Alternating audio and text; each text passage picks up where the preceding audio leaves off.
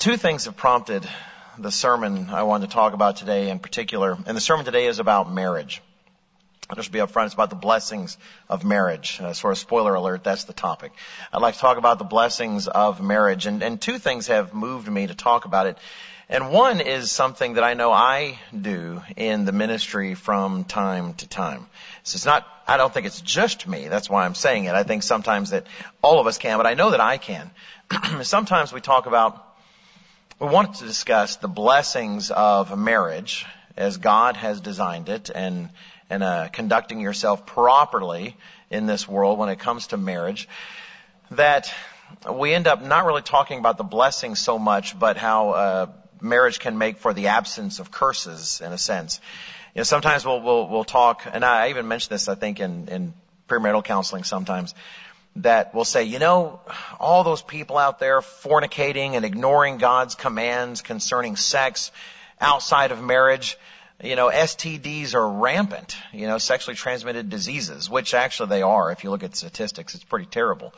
And we'll say, but marriage is full of blessings, like no STDs, you know, and we'll just kind of sort of take the curse and the absence of the curse. Now, don't get me wrong, that's a blessing, you know, it's a blessing not to have a curse in a sense, but at the same time, there are so many beautiful blessings that we do try, and I want to try and do better, to remember to paint the positive pictures.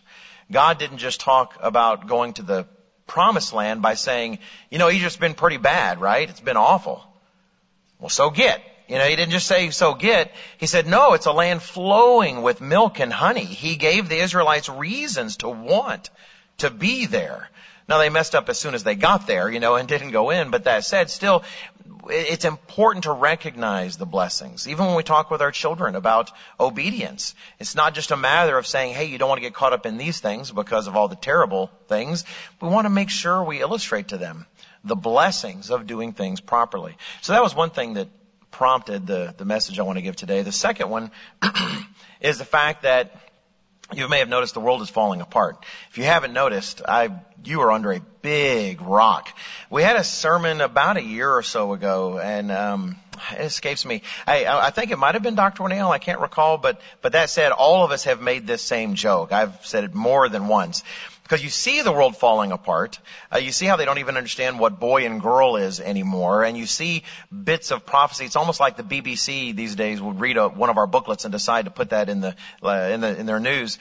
You know, you had Germany rearming all of a sudden. So many things happening. And it's easy to think, well, maybe it's quick. Maybe everything's falling apart fast and the end is coming.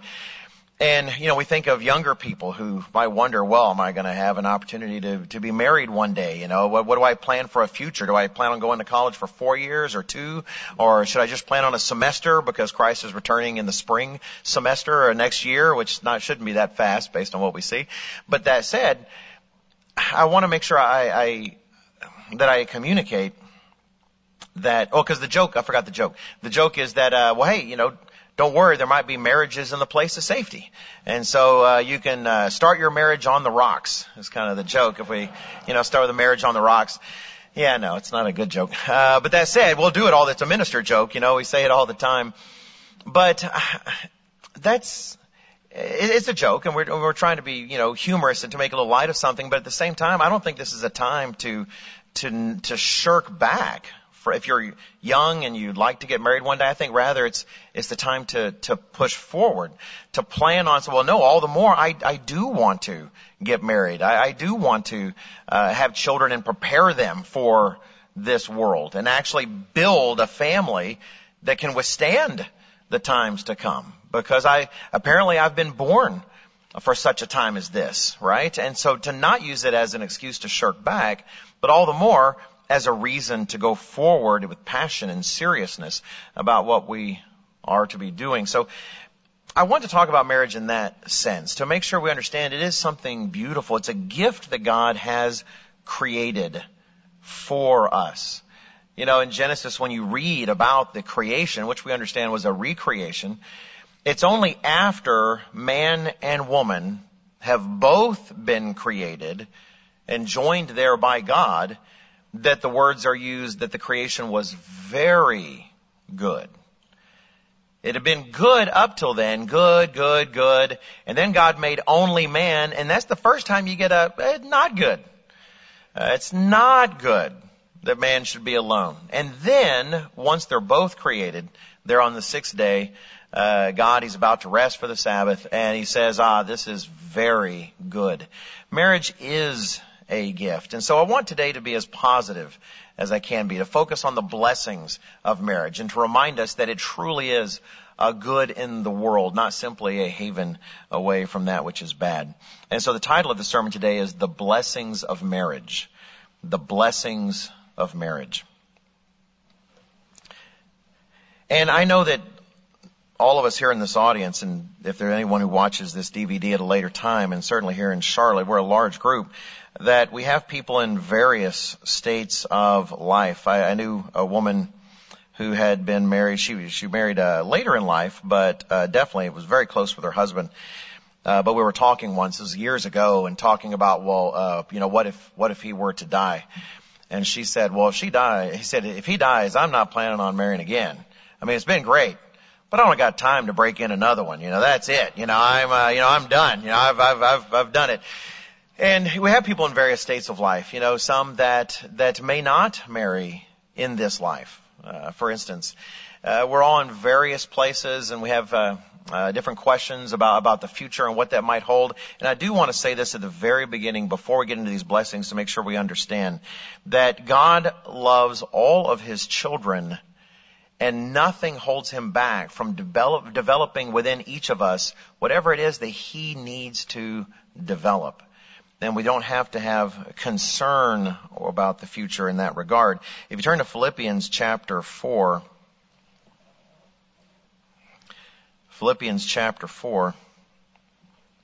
we have a promise here that applies to all of us, whether we're single, whether we're married, whether we have been married.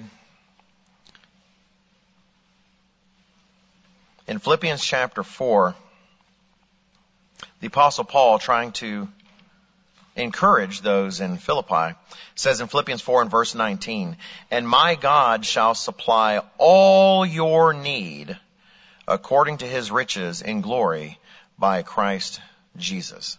In all stages of life, nothing really holds God back from developing whatever He needs to develop within us for the sake of the eternity He has planned for us. And there will be nothing in this life that on the other side, when we are in the kingdom, that we will look back and think, wow, this eternity would be so much better if only I had had the opportunity that God never gave me to do such and such in this life. And so I want to encourage you to think about that before I go on to the blessings of marriage. I'll say this, God, the Father, is not up in heaven wringing His hands, thinking, it's just so rough being a God being, and I've never had the chance to be on earth and be physically married to anybody. It's just not worth it. I just can't go on. He's not that. Everything here that is good and worthwhile is only a shadow that really points to the reality that we anticipate. And when that reality is here, we will have no more need for these things. So I want to make sure as I go through these blessings of marriage for those who may have never had the opportunity to be married, I didn't want you to think that, I guess that somehow I'm going to be a second-class God being on the other side. And that's absolutely not the case. God is not so limited that He is somehow restricted from developing within us all He needs to do. So please do keep that in mind as we go through this list. But that said, I do want to make sure we understand that marriage is a blessing. It is something that is designed for man's good. And I'm not going to give you the number because I'm not sure I'll get through all of them, but we're going to go through several blessings related to marriage. So let me talk about the first blessing. And this is not an exhaustive list, and you may come up with a completely different list, perhaps, though the principles would have to be the same, because I do believe the principles we'll discuss are biblical. One of the first blessings that I think of when it comes to marriage is the fact that we get to participate with God in a creation, or in the creation of something. We get to participate with God in the creation of something. And it's not children. They'll come later if I get there. It's not actually children I have in mind. I'm actually thinking of the creation of a brand new household on the earth, a brand new family. One of the things that I appreciated about our DVD, Raising Good Kids in a Bad World, by Mr. Jonathan McNair, was how he highlighted that, sometimes you'll hear families say a couple has gotten married and then eventually they have children and they'll say, oh, now we're a family. And he highlighted on that's a mistake. When you've married, you've created that new family. Having children expands your family. It grows your family. But no, when you married, you became a new family, a new household on the earth. And there is I don't exactly know how to put it other than it does feel like a blessing, a kind of scary blessing to a certain extent to get to partake of that act and participate with God in creating a new family. If you'll turn to Genesis chapter 2, we see where the creating of that family is discussed. Genesis chapter 2.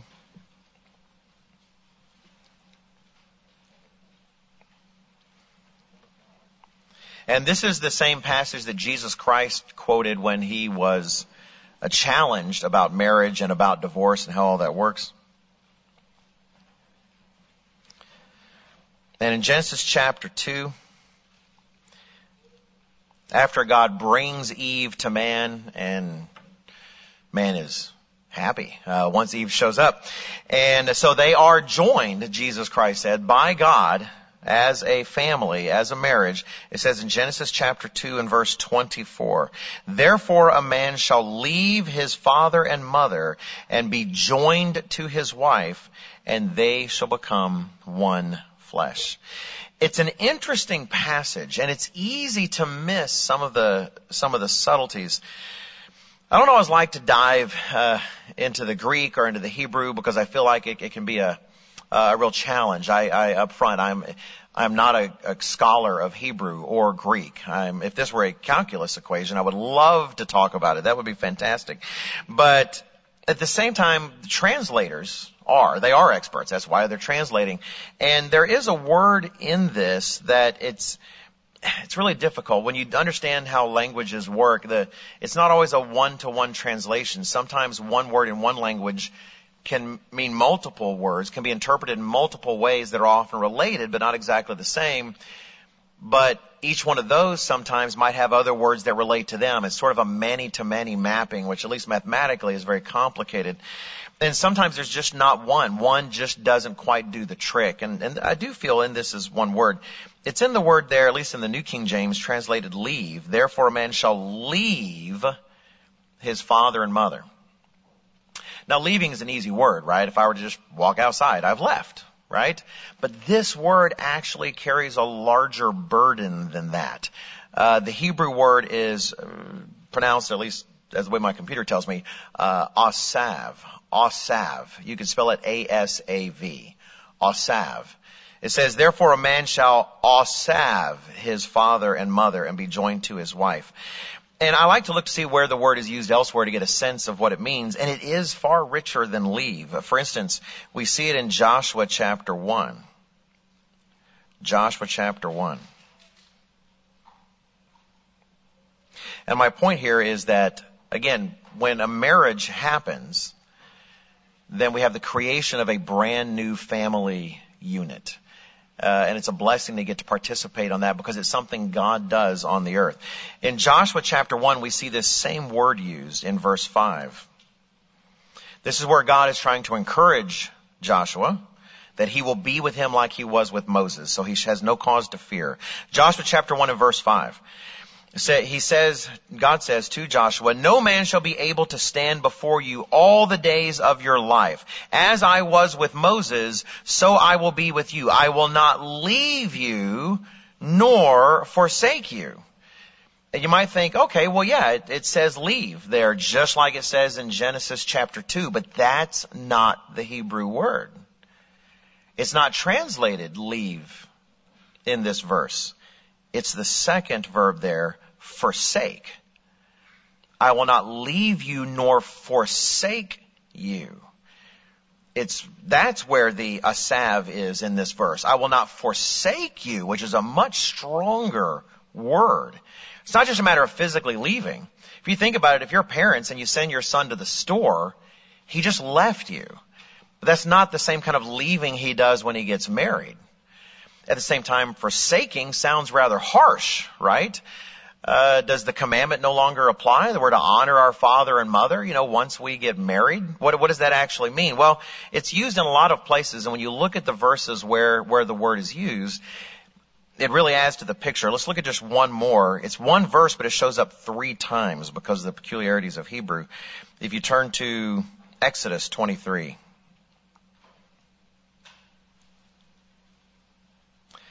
And this is one of those great verses that if you need it in your life, it kind of beats you up. It's about how to treat your enemies.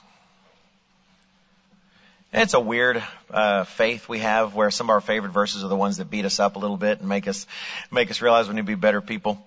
And in this one, he's saying you're going to come upon your enemy, someone who hates you, and you're going to be tempted to leave him in his distressing circumstance, and God's going to say, you don't get to do that. You actually have to help him out. If I read it in the New King James, Exodus 23 and verse 5, it says here in verse 5, if you see the donkey of one who hates you lying under its burden, and you would refrain from helping it, you shall surely help him with it. Now, it might be hard to imagine that the word asav is in this 3 times. This word that was translated forsake in another verse. And it's translated leave in Genesis 2:24, but it is. And it's a good example, this verse is, of how difficult it is you can't really just go word for word. I was corresponding with a reader of the magazine once. They wanted the most accurate Bible they could get. So they said, I'm going to get one of those interlinears. I think I'll use interlinear. And it's like, that's a great study tool, but it's not going to read normally because that's not actually how translation works. In this case, it's better to describe how the verb is used than to try to match it to a particular word, because it actually matches the word helping here. If you're trying to find a word, one of them is the first helping, and the other 2 are the same helping, the next help rather. Because of the Hebrew proclivity, if you want to emphasize something, you repeat it twice. It's sort of like saying King of Kings or verily, verily or something. So it actually shows up 3 times, but it's referring to the donkey and helping the donkey, which is, what does that have to do with leaving your father and mother, right? What does that have to do with not forsaking Joshua? Because what it essentially means is to undo the burden on the donkey. That is, you see your enemy's donkey struggling under this burden because it's got this burden tied to it, and the donkey is unable to move and it's sort of crushed, and your enemy is struggling, and you would say, well, hey, couldn't happen to a better guy and his donkey, and you just want to walk on by. He's saying, no, you shall not. You would refrain from releasing that burden. God says, no, you will go help your enemy, and you will release that burden from the donkey. It's connected there. The word asav is to untying the burden. In a sense, removing the obligation on the donkey. Allowing the donkey, if you will, to forsake the burden that it's secured to right now. Which goes back, when you think of Joshua, that's sort of what God is saying. When he says, I will never leave you nor forsake you. He's telling Joshua, I'm not going to leave you. I am bound to you, and I will not undo this tie of obligation. I will keep that obligation strong. You can count on me to be there. And then we go back to Genesis chapter 2, where it says a man shall leave his father and mother. It's in that where the bonds of obligation in the sense of obedience, etc., as a father, as a head of household are done.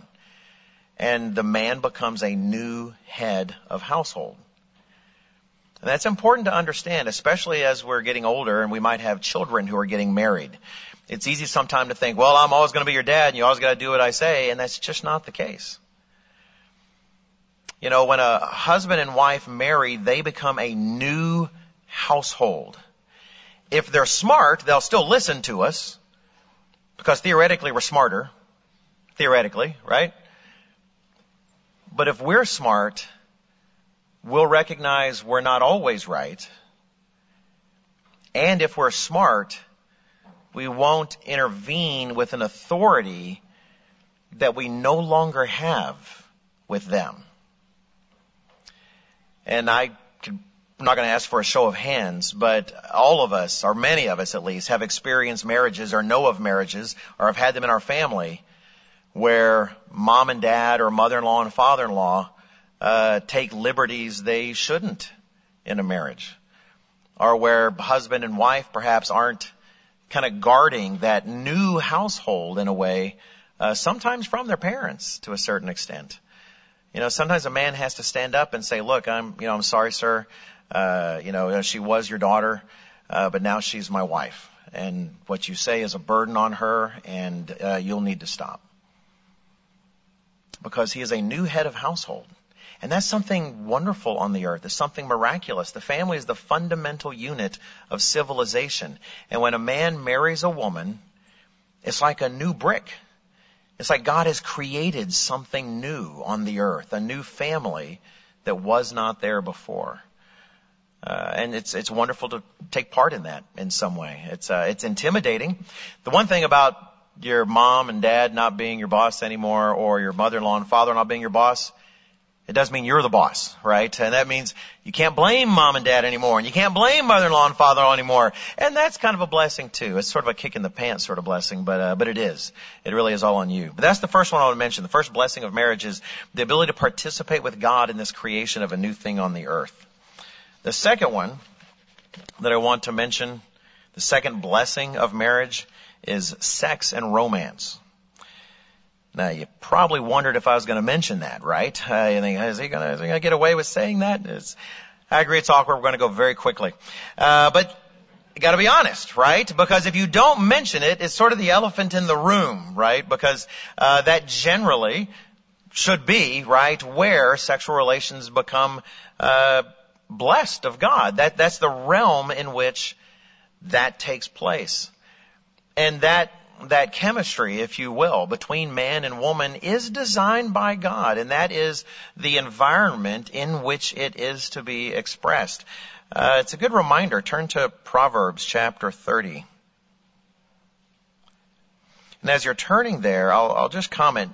You know, sometimes, and again, I'll speak for myself, when I'm doing premarital counseling, I try to make sure that I'm not coming across in such a way that marriage is just simply painted as a burden and as something mechanical. Because I like to do the Prepare and Enrich tool. It's all biblical counseling, but the Prepare and Enrich tool is very nice in terms of having some sort of third-party element that sort of helps you understand some things they might be able to focus on, or even help them recognize some strengths in their relationship. I actually enjoy really using it a lot.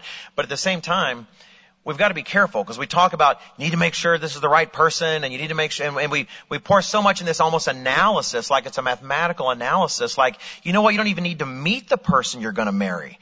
You just need like a Scantron sheet with a number 2 pencil and the right questions. You fill out the bubbles, we pop them in the sheen, it comes out, ding ding, let's get these people married. And you can finally meet and say, well, hello, my name is Wally Smith, nice to meet you. It appears we're going to be married today. Let's go to the robot and beep bop boop, you're married.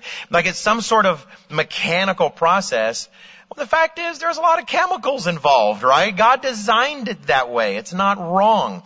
Most people don't get married to someone because they read their application and it looked pretty good, right? Don't get me wrong. There should be. That's part of what you do in counseling is help to lift up the rose-colored glasses every once in a while so they do get a good look, right, at what it is they're marrying. But rose-colored glasses are also there for a reason. God tints those glasses a bit. And we see that discussed in Proverbs chapter 30. And it uses the Hebrew way of listing things for the sake of emphasizing the last thing. It's just, I love the structure and the way it's done. In Proverbs chapter 30, starting in verse 18. He writes here, Proverbs 30 and verse 18, there are 3 things which are too wonderful for me. Yes, 4 which I do not understand. The way of an eagle in the air, the way of a serpent on a rock, the way of a ship in the midst of the sea, and the way of a man with a virgin. Now, the Hebrew word here for virgin means essentially a young, usually unmarried woman.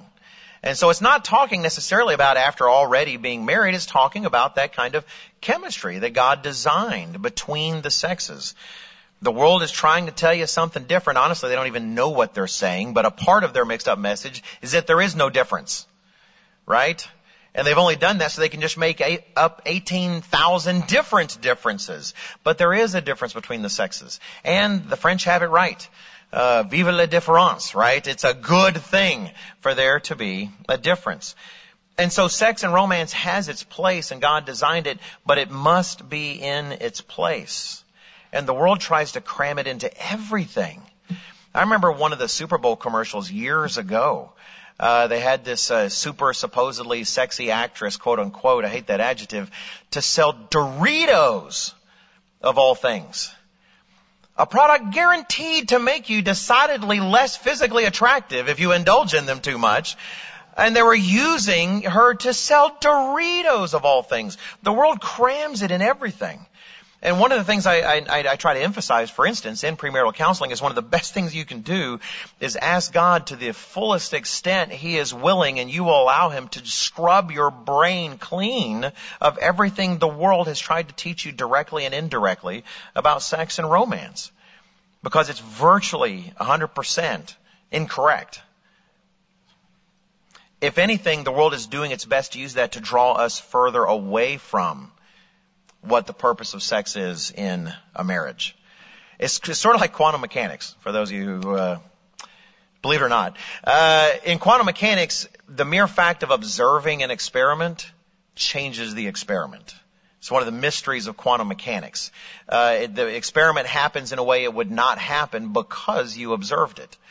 And my wife's grandfather, he didn't realize he was a quantum mechanics physicist, but my wife's grandfather recognized the same phenomenon when it comes to the media and sex. He said, sex is not a spectator sport. It's not the way it was designed. It's not a spectator sport. And the mere act of taking it in that sense through other media, through stories and books and the rest, it distorts, it changes the end result. That's not what it was meant for. And yet marriage was meant for that. That 100% committed for life till death do we part, in it for the next 7+ decades or so environment that allows for intimacy and vulnerability. That's the environment for which it was created. And it comes with a responsibility, which is to respect that. In Hebrews chapter 13. Hebrews 13 and verse 4.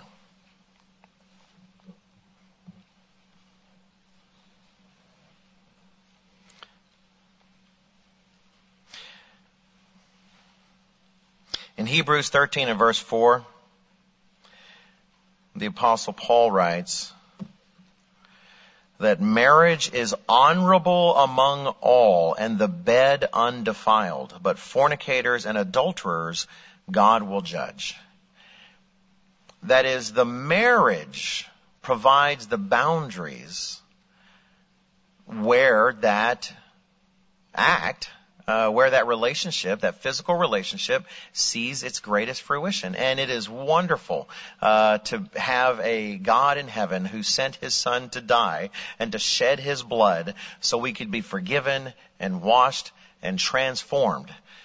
Because this world does its best to beat the tar out of us by the time we get there and even afterwards.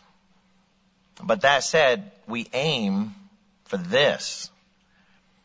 And we are blessed the closest we get to that from birth till then. As for more details, I'm sorry, I got nothing I'm willing to share. There's no slides. There's no books in the back. There's no audio tapes. I'm just going to recommend Song of Solomon. If you want, read Song of Solomon for the details. And men, you will benefit from learning how to compliment your wife by describing her teeth as sheep. Believe me, the ladies really go for that. All right, the third blessing of marriage I wanted to talk about here in the sermon, again, you might organize them differently, is commitment. Real commitment. And we have different commitments in our lives, right? Our mother and father are committed to us in a way no other human being is. Your older brother might be committed to giving you noogies in a way no other human being is, right? There's different commitments we have in our lives. And marriage provides a certain kind of unique commitment that we just don't experience in anything else. You know, outside of rare exceptions, marriage is for life. Turn to 1 Corinthians chapter 7.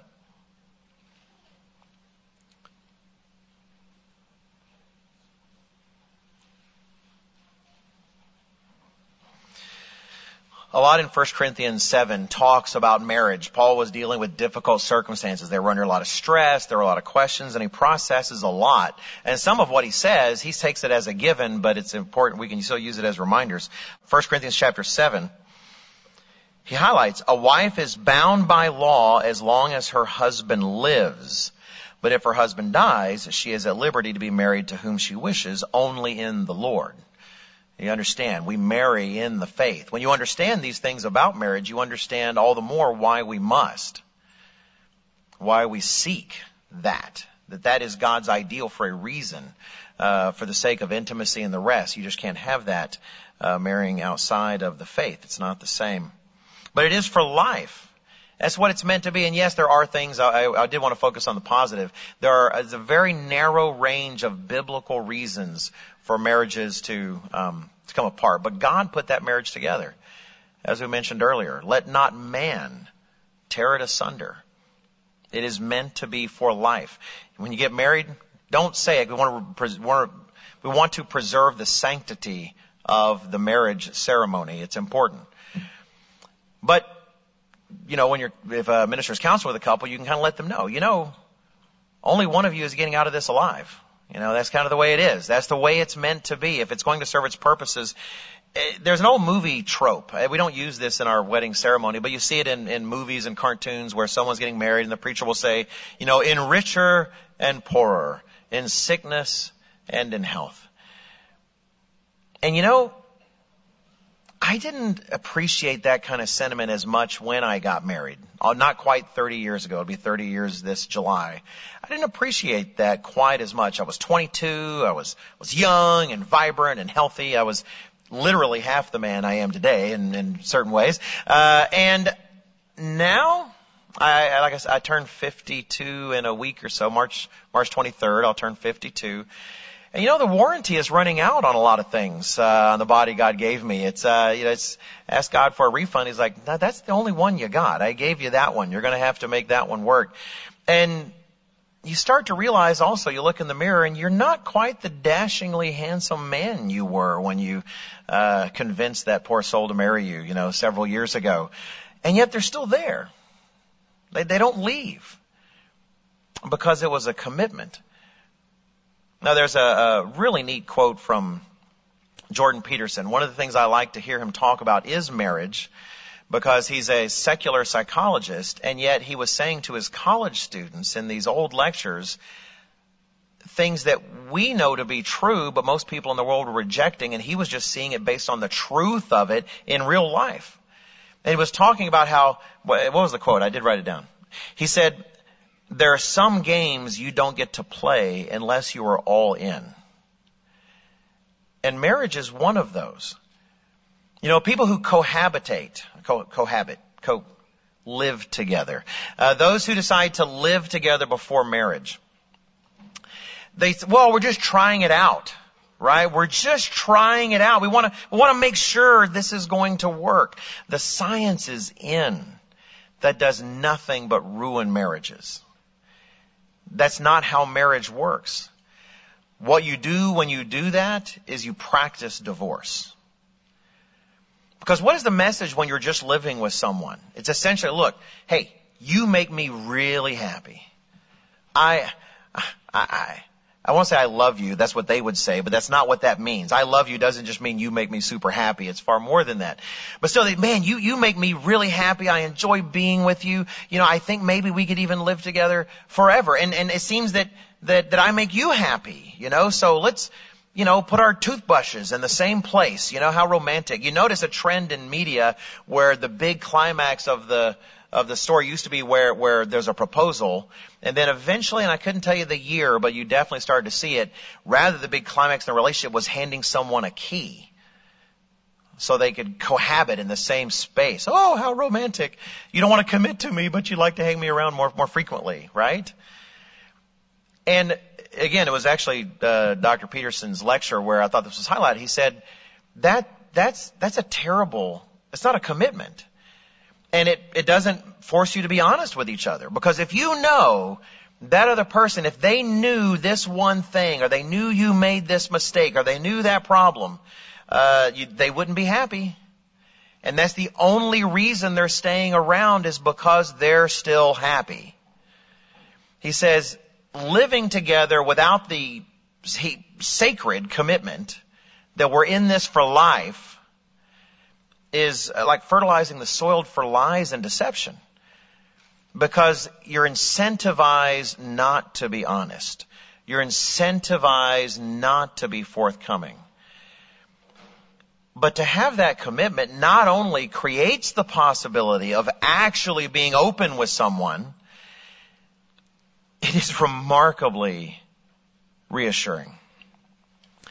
There's a peace of mind that I don't, that's hard to communicate.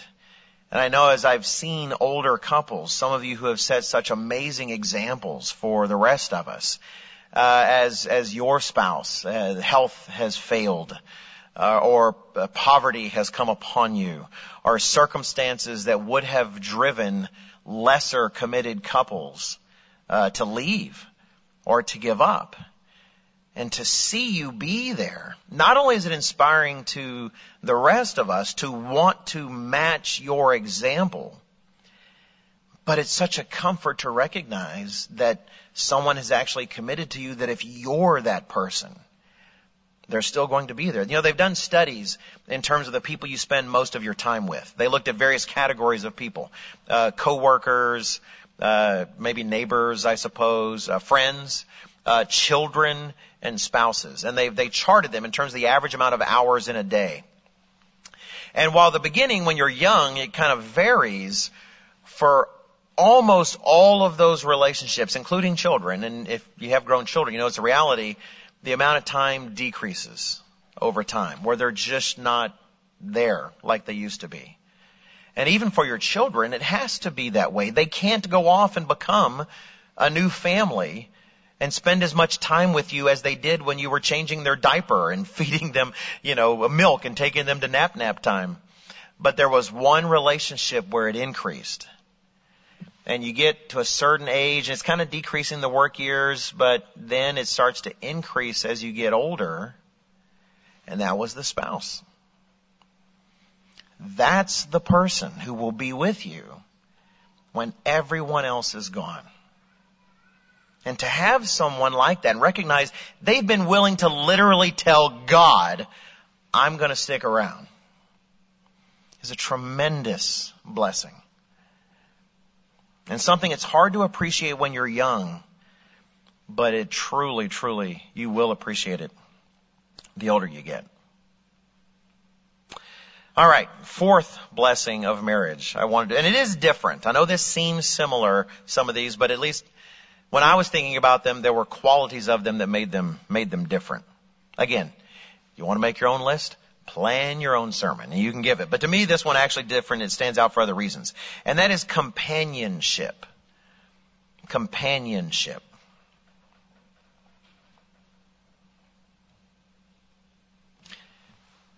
If you turn to Malachi chapter 2, and I hope as you think about it, you might agree that, well, yeah, commitment is a matter of being there, but who is there, right? I mean, theoretically, I don't know if they were real, Batman might have Alfred for his whole life, right? Forever. I guess Alfred is older. I can't remember. It's not a big fan of Batman. But that said, it's not his spouse, right? That's not the same thing. It's not a companion in the same way. A companion is different. It's not just someone who's there. There's a certain kind of way they are there. Malachi chapter 2. And here, God is contending with Judah concerning various things going wrong in their society and their culture. And they just kind of give these answers, whether they're half sarcastic, half not. I don't really know. But they're oblivious. When God says, boy, I'm so upset about this. And they're like, what's wrong? What are you talking about? It's like an impudent child. Like they're either completely ignorant because they're that far gone, or they just are protesting that God decides it's worth punishing. And so he's called them concerning what they're doing with marriage. In Malachi chapter 2, and I'll go ahead and start reading in verse 13. God says, this is the second thing you do. You cover the altar of the eternal with tears, with weeping and crying. So he does not regard the offering anymore, nor receive it with goodwill from your hands. Yet you say, for what reason? For what reason, God? How do you justify being so upset about this? And he says, because the eternal has been witness between you and the wife of your youth, with whom you've dealt treacherously, yet she is your companion and your wife by covenant. Even in your carnality, if there's anyone in the world you should not treat treacherously, it is this person who is your closest companion. It's interesting that it says the wife of your youth. And I recognize people get married at a lot of different ages. I remember being part of a premarital counseling for a fellow was in his 80s, was going to get married. He's getting a new wife of his youth, maybe his second youth. I'm not sure how he thought about it, but still, and that's fantastic. It's wonderful. But it is interesting studies they've done recently. We've been hearing for a long time, and marriage has definitely been trending older. The average age right now, and these are off the top of my head, but I did look at the statistics recently, but around 2021 or so, the average age for a man to get married in the United States is 30, and for a woman, 28. But if you go back to, say, 1950, the average age for a man to get married was 23. Actually, I think 22.8. You got to round up to 23. And the average age for a woman at the time was 21. Was much younger. And scientists would say, well, the 30, around that's about the sweet spot for minimizing the probability of divorce. Right? They do all these statistical studies in the United States, and they find the lowest probability of divorce is right there around age 30. And yet, we think of our grandparents, right? Our grandfather and our grandmother, and they had way better let's stay married forever rates than at what we see today. I literally spoke to someone in a neighboring congregation, had been married to her husband for more than 70 years. 70 years.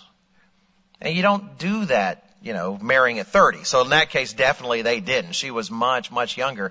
Well, there's a group I follow, Brad Wilcox. He's a professor and lecturer, and he works with and runs I don't know if he runs it, but the Institute for Family Studies, IFS, the Institute for Family Studies. And they have done amazing work, and they've actually looked at that data.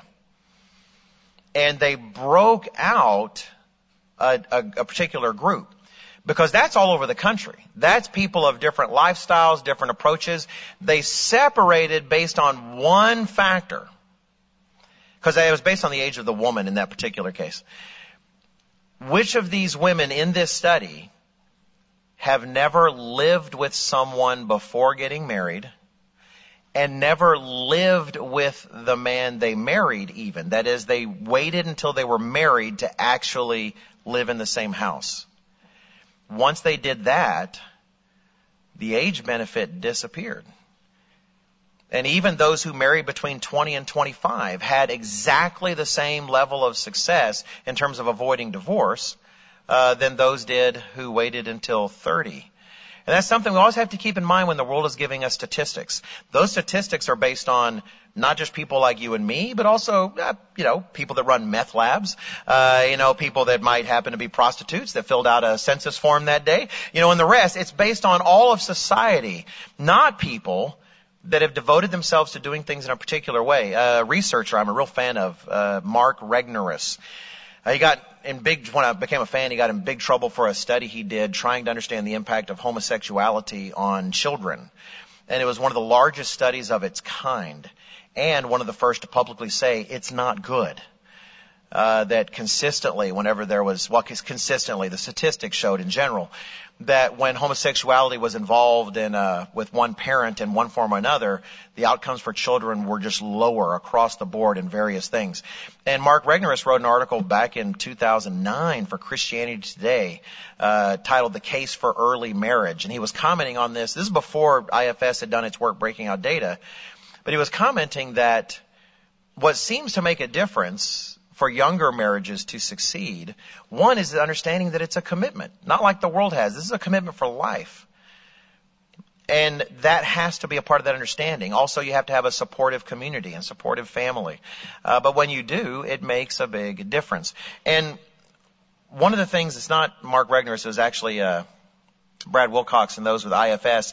They speculated on some of the differences. This is recent. This was actually around February, and Newsweek had an article about it, the Wall Street Journal. I wish I'd thought to bring a citation. I work in editorial. I know it's helpful, but I didn't think to. But if you look for Brad Wilcox and you look for some of his work, you'll find it. And they could speculate, because correlation isn't necessarily causation. They're trying to figure out, though, what is making the difference. Clearly, because they were finding even amongst the younger couples a higher marriage satisfaction, for instance. And they're trying to find out what it was. And my wife says she likes this analogy, so I'm going to use it. I would call it the Play-Doh effect. That's definitely not what they called it, but that's what I would call it.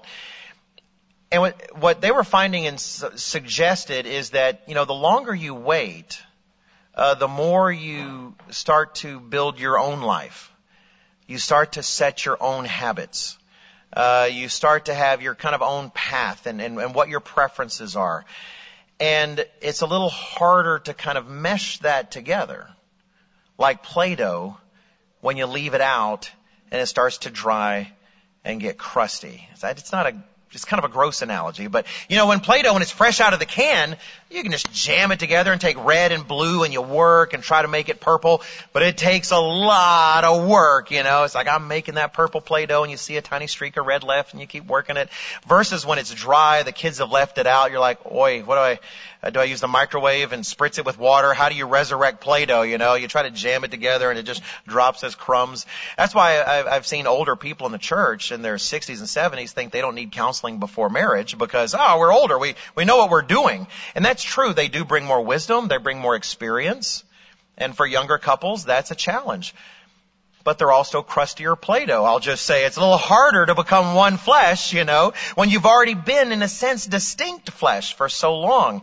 And that's actually, he didn't use Play-Doh, but what Brad Wilcox and his colleagues suggested is they do see these people getting into their late 20s and their 30s, and they're already establishing certain habits. They've got patterns. They're sort of used to serving themselves. Whereas the younger couples, they don't always have the wisdom those extra 5 years and such would provide, but they do have the flexibility. And they end up going through maybe a few more harder times, but they do it together and grow through that. And they felt that was possibly one of the effects that they were seeing. But the thing is, what I see from that is being more flexible, it's easier to become a companion designed for that person. Because one flesh doesn't happen overnight. People often just equate being one flesh with sex. And so you think, the honeymoon, you become one flesh. But if you're married, you kind of recognize that is a lifelong process. And another reason I like to equate it to Play-Doh, because sometimes that's what it's feeling like, I guess we're going through a one flesh moment now because this is uncomfortable, this bill or, this mortgage payment I can't afford, or I can't believe that kid said that, or something like that. And it's uncomfortable. But it's those things sort of molding you and shaping you and creating this companion. If you think of a companion, it's someone who shares a journey with you, right? And part of the blessing of marriage is it provides a companion that goes with you through the rest of your life. And it's not just that they're committed. It's not just that they're there. But the longer you go on that trip, the more you can both look back on that journey and realize you both share a perspective on that journey nobody else has. No one else you will ever meet will be able to reflect on the journey you two have had and think about it the same way. And that is an astonishing blessing. It is a gift to be able to have. You know, you've surely got friends in your life where you say, hey, remember the place where we saw the thing and heard that thing? Let's go to that place. Oh yeah, and they all know. Yeah, okay, you know, that's great. And it feels good. And that's what marriage makes of you. When you allow God to do that, it crafts these two people over a lifetime. That's part of what makes it so difficult to lose a spouse. And so many of you know that. Because you recognize, and this is the way God designed it, it enhances our desire to be on the other side. But you lose that spouse and you recognize you really have lost something irreplaceable. There can't be someone like that, because the person that was lost is someone who was shaped to correspond to you while you were shaped to correspond to him or her over the course of years and decades. And it is truly, truly a gift. It is worth pursuing. It's worth growing. It's worth striving to overcome so that you can become someone whom you feel might be a worthy companion to someone else. All right, let's look at a fifth blessing of marriage. And that is vulnerability. Vulnerability. It is an astonishing blessing to be able to be truly vulnerable with someone. It takes a lot of trust. Turn to Genesis chapter 2. You know, real relationships require a willingness to be vulnerable. One of the things I've appreciated, Mr. Weston said early on when Dr. Meredith brought him here, he just encouraged all of us to not have thick skin. You know, to have thick skin. We can't have thin skin, rather. We can't have thin skin. We can't afford to be easily offended, or we're not going to be able to share the ideas we need to. And it was kind of an encouraging to take some risks and be vulnerable, you know, and say some things you might not say otherwise, and then to be open to getting feedback that maybe might hurt your feelings otherwise, but the work's not going to go on unless you're willing to have your feelings hurt. But marriage creates an environment of vulnerability unlike any other. In fact, I'll point to this. It's the last verse in Genesis chapter 2, the way God wraps it up, Genesis 2:25. It says, and they were both naked, man and his wife, and were not ashamed. Well, there's a reason that's a statement, because shame eventually does enter. And what do? They start covering up because they feel exposed. They feel vulnerable. And really, once you're a grown adult, who are you naked in front of? Your spouse and your doctor. That's generally, the list, right? And then eventually, sometimes other people in your life, caretakers and the rest, but it's a pretty small group. And I remember it was one of my first Sabbaths. It wasn't my very first Sabbath, but it was one of my first Sabbaths way back when I was, I might have been 19 by then, but I was 18 or 19. And the minister was talking about marriage, and he was talking about vulnerability. And he said probably the thing that just freaked me out the most, that made me the most scared perhaps about that level of vulnerability. And you think it might be this, is, when you're married, that person's going to see you naked, because how many of us have nightmares? Don't raise your hand, but have nightmares, right, about being naked in public. Nobody wants that. But that's not what he said. I don't know if God inspired him to just mess with me more, but he said, when you get married, that other person's going to see you in your underwear. And that just seemed worse. I don't know why. That just seemed more vulnerable, I'm not going to elaborate, but regardless, I felt vulnerable. And I said, I got to be honest. Suddenly, I don't know. I don't know about this marriage thing. I don't think I want anybody to see me in my underwear. But yet, vulnerability, the ability to be completely vulnerable emotionally to someone. Your marriage is not going to survive unless you're willing to fess up to terrible mistakes. Because you're going to make terrible mistakes. It's a given. If you haven't made any terrible mistakes yet, you are lying. Because I know you made mistakes, right? And they change. Sometimes, I remember Jonathan McNair at camp talking about the battle of the folded towel. That's still one of my favorite stories early in their marriage. And that's your terrible mistake. But honestly, we are still human. That we marry and don't become perfect immediately. Right? Christ perfects us over time. We'll be perfect when we see Him. So we marry these two imperfect people. And if you can't open up and talk about mistakes or admit those mistakes, you're not going to be able to have a marriage. It's hard, and you grow in that capacity over time. But as you do, it is an amazing burden off of your back. You know, honestly, all of us, with various people, we have certain, my wife and I have come up with a language for it, where we're sort of on at certain levels. If I'm conducting a funeral or conducting a marriage, all the more you've got to honor that moment, and you're very on, and afterwards you're talking. You know, in services even, we want to honor the day. We want to honor our brother and sister. We pop a breath mint if we need to. You're not being, it's not the same as being, you're not being hypocritical. You're just being that version of yourself that is appropriate for the circumstance, that shows that kind of honor and respect to the person you're with. But then you have those people in your life that you know you're free to let your hair down a bit, as the saying goes. And they know you and you know them to the point that some of the things that might embarrass you in front of other people, you're just freer in front of them. The conversations you might have. Where you know each other enough that you can say something and they're not going to misinterpret it. And that's an amazing relationship to be able to have. And in our marriage, we have that person who their job is to get to know us that well. They, like you, are spending the rest of their life trying to earn a PhD in the other person.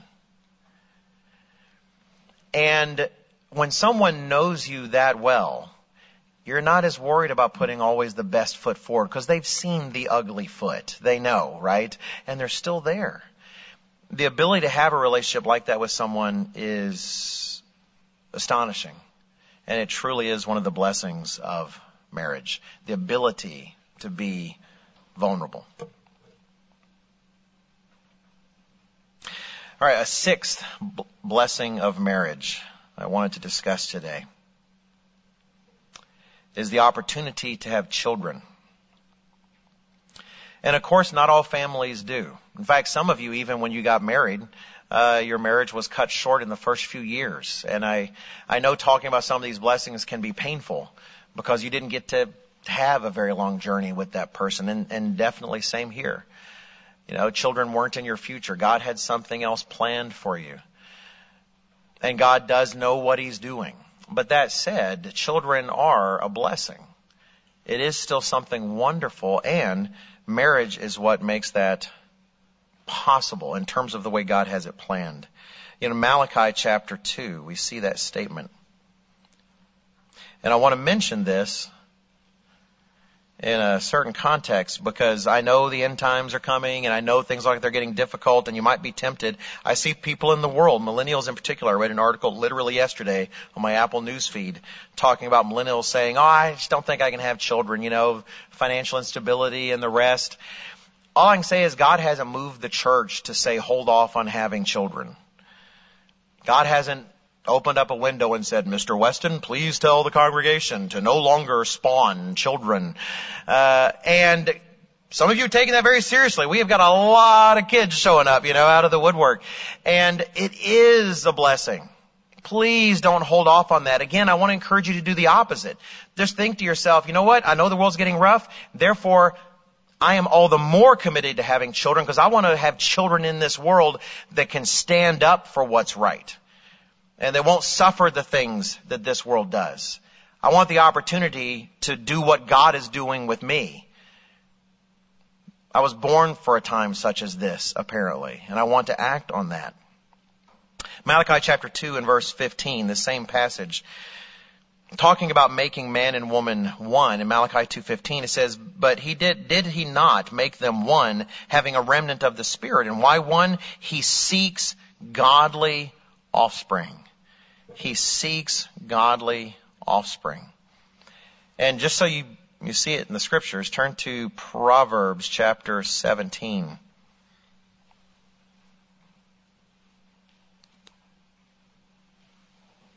There are a lot of verses we could go to talking about how children are a blessing. I just want to look at a couple. Proverbs chapter 17 and verse 6. Proverbs 17 and verse 6. Children's children are the crown of old men, and the glory of children is their father. It's a lot of burden trying to make of your life something where you are the glory of your children. But I'm getting close to old man stage, I suppose, right? I think I mentioned before, my son Benjamin did tell me once I crossed 50, I was officially old. But it was still cool old. You know, a 50-year-old, yeah, he's old, but you figure he's old enough to be good at what he does. I think it was something like that, which hopefully he hasn't examined too closely. But I admit, you know, when the boys are standing around, like it used to be the four of them before Michael Trader moved out. The four of them, you know, in our suits, I felt like the President of the United States surrounded by Secret Service. You know, I wanted to get them fake earbuds, you know, just to wear around me. And you just imagine like in the Psalms it's like, here's your orchard. And kind of like an olive tree, you did have a role to play, but you recognize you couldn't make it rain. You didn't design all the mechanisms in the seed to produce that. You recognize this is something you and God had an opportunity to work together. You doing some things, much of them wrong, Him fixing them, and that you had the opportunity to partake in that. And it is a blessing. Turn to Psalm 127. Psalm 127.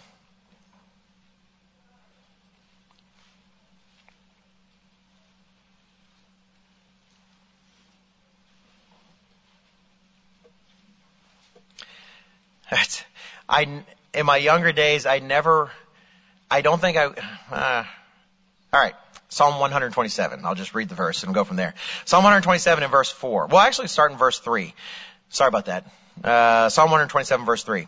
Behold, children are a heritage from the eternal. The fruit of the womb is a reward. Like arrows in the hand of a warrior, so are the children of one's youth. Happy is the man who has his quiver full of them. They shall not be ashamed. And you can't say it's literal. I don't know if it's the editor in me or what it is, but it bothers me to hear the word literally misused for things that aren't literally actually true. So I can't say, you know, it's like your children are literally arrows. Oh, really? Do they have pointy heads? Do you shoot them with a bow? You know, and the rest. So it's not literal. And if I say that and it's not literal, please forgive me. We're all imperfect. But at the same time, it's hard for me to communicate how this verse does start to come to life when you happen to have children. And we have quivers of different sizes, right? Our quiver was a 4-arrow quiver, clearly. And it is something remarkable. Like a man with a quiver full of arrows, a warrior, feels a certain security. And you might think, well, you know, you're the older person, right? You shouldn't need them for security. Well, I have to say, taking care of me can be a hassle. It's nice to know my wife might have some help, you know, if it comes to that. But not only that, let's, you know, be upfront. Again, I'm 52. I have been, let's say, over the average over the average weight for my age for some time. Past the age where my father and my grandfather had heart difficulties. And it's easy to imagine a world in which I'm not there. It can happen any time.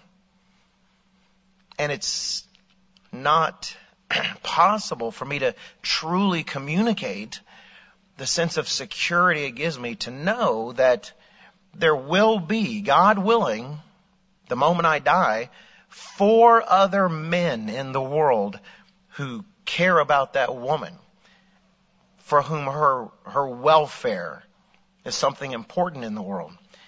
And these verses mean something. It is a blessing. It's a blessing. It's hard to appreciate at first, but that's just it. It's hard to appreciate these blessings sometimes in your youth, but they only show up if you invest in them early. It's always about sowing and reaping. If you don't sow early, you don't reap later. And so we have to care about them even before we fully understand how much we'll appreciate them. And these days, especially for those of you rearing children in this world, the world is trying to turn them into not a blessing. To every degree they can be a source of blessing, they can be a source of heartache. I understand, and we don't officially endorse public school or private school or homeschooling in the church, because every parent is responsible before God to pray and to ask God to guide them what to do with their children. What is the best way for me to raise my children? What are the best tools for me to take advantage of? But with the end times coming, which was part of my motivation for this sermon, we are foolish if we are young and we see children in our future to not think, what are schools going to be like in 5 years? What are schools going to be like in 8 years? What are schools going to be like in 10 years? It would behoove us as young parents and as potential parents to begin thinking now, what would I do to rear and educate my children if the system is increasingly designed to undermine the values God wants me to teach them? We have to think about that. All these blessings, when you think about them, come with responsibilities. And that's a responsibility. It's not a time to turn aside, though. It's not a time to fear. But it is a time to go to God and say, God, help me think about what's ahead and what to plan for. The last blessing that I will mention today of marriage, seventh blessing, is design fulfillment. Design fulfillment. And if you'll turn to Genesis chapter 2.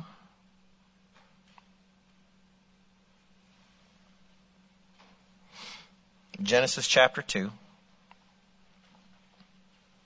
And please understand as I say this, as a man and as a woman, I know I've tried to touch on it in a couple of sermons I've given. I gave one about being a man called Quit Yourself Like Men. I gave one about women called Woman by Design. But not just me. I know Dr. Winnale has also given sermons about that, and he was more consistent in his wording. I think one of his sermons is called The Path for Christian Manhood and The Path for Christian Womanhood. It could be pathway instead of path. Google probably knows better. But Dr. Winnale has touched on these things as well. And I will say, you don't have to be married to be fulfilled as a man or a woman. In fact, if you're counting on marriage to make you fulfilled as a man or a woman, you have the potential to crush your mate. If you expect to be satisfied in ways only God can satisfy you, your human spouse cannot bear that burden. But that said, it can be a tool for God to use to help him accomplish his purposes.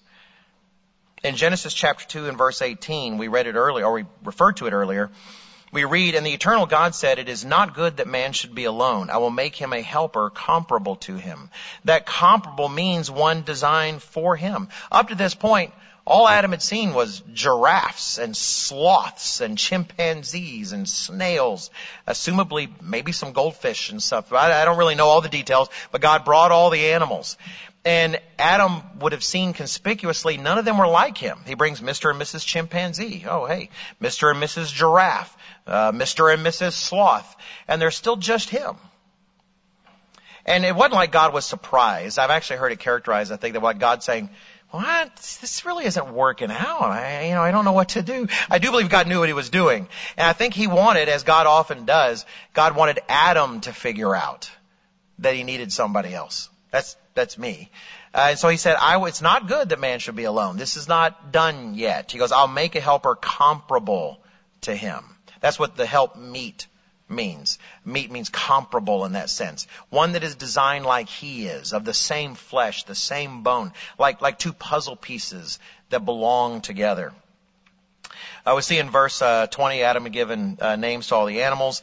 And it says in verse 23 that after God brings Eve to Adam, it says in verse 23, "And Adam said, now this is now bone of my bones unlike the giraffe. This is flesh of my flesh, unlike the cheetah. She shall be called woman because she was taken out of man. Well, there's this sense, when God says it's not good, there is this sense that it's like an incomplete package to a certain extent. And in a marriage, there's an opportunity for each person to participate with God as a tool in His hands to help him fulfill the other person in their designed role. As a man is, we don't have time to go, feel free and look at the sermons we have for this, but a man is designed to be a provider for his family. And I recognize sometimes there's illness and other circumstances, and we do what we can. God doesn't abandon us in any of those circumstances. But in most normal circumstances, the man seeks to provide. And as a woman, you have the opportunity in marriage to make that easy or hard. And a woman is designed to help keep house and to build a world for them and to make sure that world works and to support him in that way. I know it's not kosher in the world to say that these days. The world would rather convince you need to go get a business degree for 8 years and become a CEO of some company. But God says it's good for a woman to know how to be a keeper at home and to devote a certain major portion of her life to helping with children and supporting her husband. In fact, there are articles in the New York Times these days where I've read too many of them, where a woman is boasting how she finally got it. She finally got it that she had to abandon her children to a great extent to fulfill her larger role in society as a lawyer for something or as this. And her children got it too. They recognize, well, Mommy doesn't spend much time with me, but she's off defending people that need defending. And I just wept for those families. Not literally wept. I kind of smirked, I guess. But regardless, I recognize they don't understand. They don't understand. And you might think it's sort of like a child. If you're a father to a child, you have the opportunity to help that child come to understand God a little better. His heavenly Father, by being that child's physical father.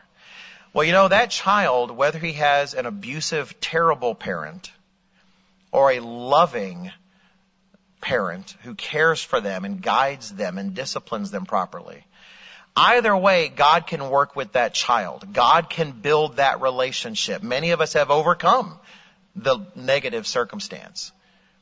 But what you recognize as a father is for God to build that relationship, which He wants to do with that child, I'm either going to be his hindrance or I'm going to be his aid. And there's a joy in getting to be the aid. It's intimidating because you mess it up sometimes, but this idea that you have the opportunity to help picture His heavenly Father to him in some way. And that's what we get to do in marriage. We get to help God bring out the best, the most womanly woman things, in this woman, if we're willing. And she gets to help bring out the manliest man things, in her husband. And that is a great joy. It's a lot of work, but it is a joy. In marriage, we get the privilege of helping God in that way. I'll conclude with just one more scripture. If you'll turn to Ephesians chapter 5. We're reminded why marriage matters so much to God. Ephesians chapter 5. I always try to give Mr. Wakefield credit when I say this, because first time I read the word was in one of his articles. But the world accuses us of anthropomorphizing God. Anthropomorphize means human shape, man shape, like we're projecting attributes on God. God is not actually a father. We're projecting fatherhood on Him, they say. When the Bible reveals that's not true. God made a theomorphic universe. He made a universe that is God-shaped in a sense. Not the literal shape, but the universe is designed to reflect Him. It's not that fatherhood is a human institution we project onto God. Rather, God is a father, and He has designed fatherhood and humanity to reflect His true fatherhood. And that's what marriage is.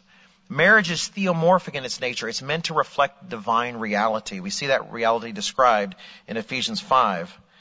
Paul writes, beginning in verse 31, "For this reason," Ephesians 5:31, A man shall leave his father and mother and be joined to his wife, and the two shall become one flesh.